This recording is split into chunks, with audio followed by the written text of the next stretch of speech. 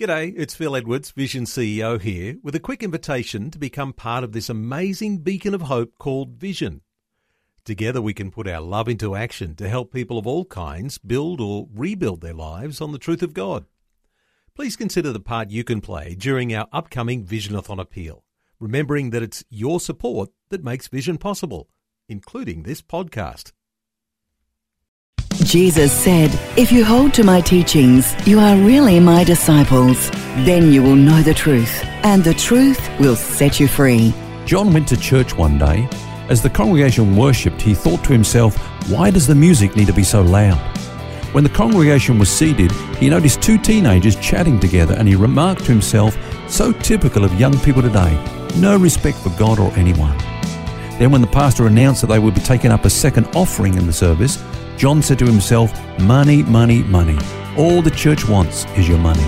As he left the church that morning, he mumbled to himself, never again. I'm not going back to that church. Jeremy went to church one day. During the time of worship, he smiled as the song the congregation sang reflected so well the love that was in his heart towards God. He couldn't help noticing a row of teenagers in front of him and was thankful that his church was reaching the youth of the community. He was also glad when they took up an extra offering that morning to help sink a well in a remote village in Central Africa. After the service, Jeremy said to himself, what a great meeting. I can't wait for next Sunday. John and Jeremy both went to the same church on the same day. Why did both men respond to the same situation in a completely different way? Well, everything we do in this life is a result of that which is in our hearts. That's why the Bible says, keep your heart with all diligence, for out of it spring the issues of life.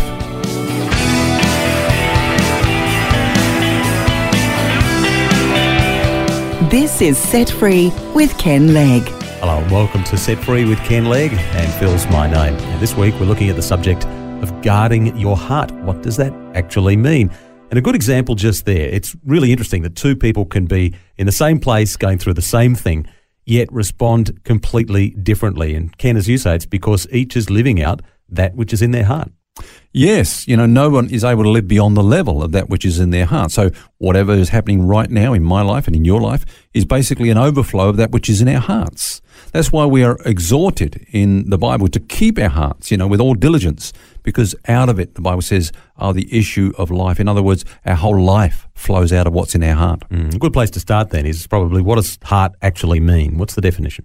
All right, well, let's give a couple of definitions here. First of all, the Hebrew word for heart is the word leb, L-E-B.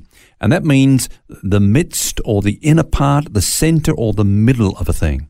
So the heart is the inner being, if you like, which controls everything we do. It's the real you. Now, the Bible speaks about the hidden man of the heart, in contrast to the outer man, the part that we see. Now, let's just look at that and illustrate that for a moment. When God sent the prophet Samuel, you remember, to the house of Jesse to anoint one of his sons to replace Saul, Jesse lined up his 7 oldest sons. And as Samuel was about to anoint the oldest, God prevented him. And he said this, do not look at his appearance or at his physical stature, because I have refused him. For the Lord does not see as man sees. For man looks at the outward appearance, but the Lord looks at the heart. Now, maybe, he saw that in this man, he was no different to Saul in his heart. He was just going to do his own thing, just like Saul had. Then when the next son come along, Samuel went to anoint him. Maybe God saw this man's heart, that basically he was an idol worshipper, and he was going to lead the whole nation into idol worship. Then the next son, maybe he saw that this man was a coward, and in the day of battle, he wouldn't trust in the Lord. He'd just turn around and run, and everyone would run away. So God looks at the heart. And the man, of course, that was anointed was David. And he was described as being a man after God's own heart. Yeah, and God knew that. God knew what was in his heart, and that he would live and lead out of that which was in his heart. In other words, he would fulfill God's agenda. So what you're saying is that the heart is at the very center of our being, and that basically controls or it influences the things that we do, what we choose, how we react, behave, all of that sort of stuff. You're going to give 2 definitions. What's the other one? All right, let's just take a little bit of time here, because some preachers and Bible commentators seem to confuse the word heart and soul. Now, of course, they're completely different words. The word heart is a translation of the word cardia, which we get the word cardiac, and the soul is a translation of the word suki. Now, of course, there's a relationship there in the sense that the soul is comprised of three compartments, okay? The mind through which we think, the emotions through which we feel, and the will through which we choose. Now, admittedly, the Bible does associate these at times with the heart. For example, it might refer to the thoughts of one's hearts, or making the proper choices that we make with all our heart, or loving others with all our heart. So you would think that that's okay, the components of the soul coming into play here. But, the Bible talks about those things being, the manifestations of the heart. Now, here's where the difference is, Phil.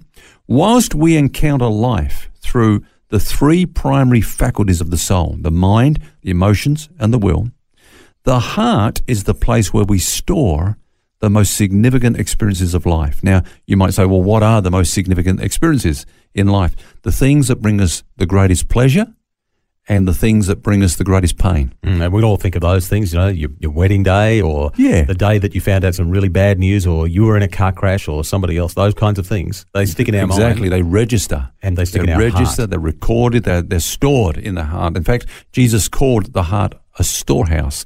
The storehouse influences and it determines the way that we will live our lives today. Remember, Jesus said, a good man out of the good treasure of his heart will bring forth good things, and an evil man out of the evil treasure of his heart brings forth evil. So, things have been stored up there. Now, the question is, what have we been storing in our heart? What are we storing there now? Every day our hearts are being programmed by what we choose to retain in our hearts from everything that's happening in our life. And our whole life flows out from our heart. Every response, reaction, or decision and choice that we make is determined by whatever is predominant in our heart. And it really makes sense when you consider that the Bible has so much to say about the heart. And Jesus talked a lot about it, didn't he? He did. In fact, you remember the parable he told about the sower and the seed. The seed, of course, fell into different types of soil. Yep. And the quality of seed was the same in every case, of course, the same seed, but different soil. And what determined the ultimate outcome was the soil. Basically, that was a picture of different heart conditions. For example, there was the wayside soil.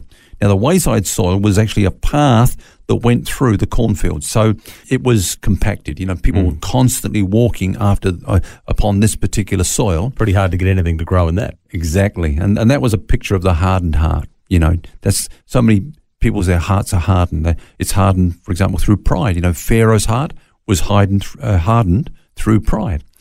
Some people have a hard heart because of bitterness. The things they've experienced in life, it causes their heart to become hardened and resistant towards the truth. But I guess one of the things that hardens the heart most of all, the Bible speaks about, is unbelief.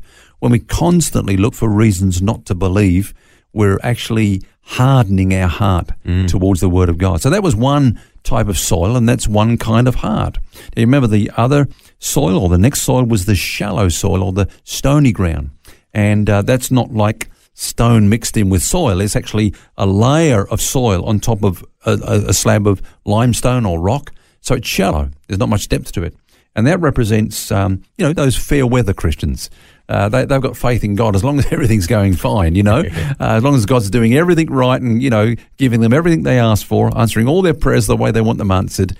But whenever there's a trial or there's a test, then if there's no depth there, their faith is also lacking, the shallow heart. And then, of course, there was the soil that was mixed in with thorns and thistles, and they choked the good seed. Now, Jesus said that that's those who basically are caught up with the cares of this life and the deceitfulness of riches.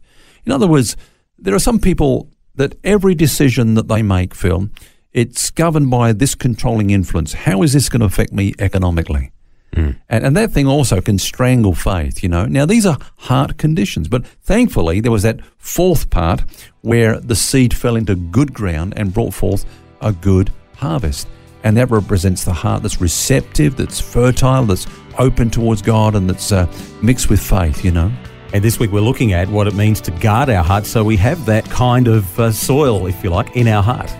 Absolutely. We're looking at why our hearts are the way they are. What's in our heart, how did it get there, and what's God's way of dealing with it. That's what we're going to be looking at this week, Phil.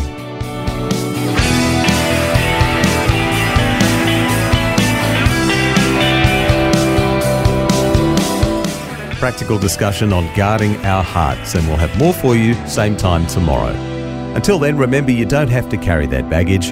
God wants you to be set free. For books, DVDs, small group studies and other resources from Ken Legg, including the book What's Eating You, which features topics from today's message, visit the Vision Christian store at vision.org.au. That's vision.org.au.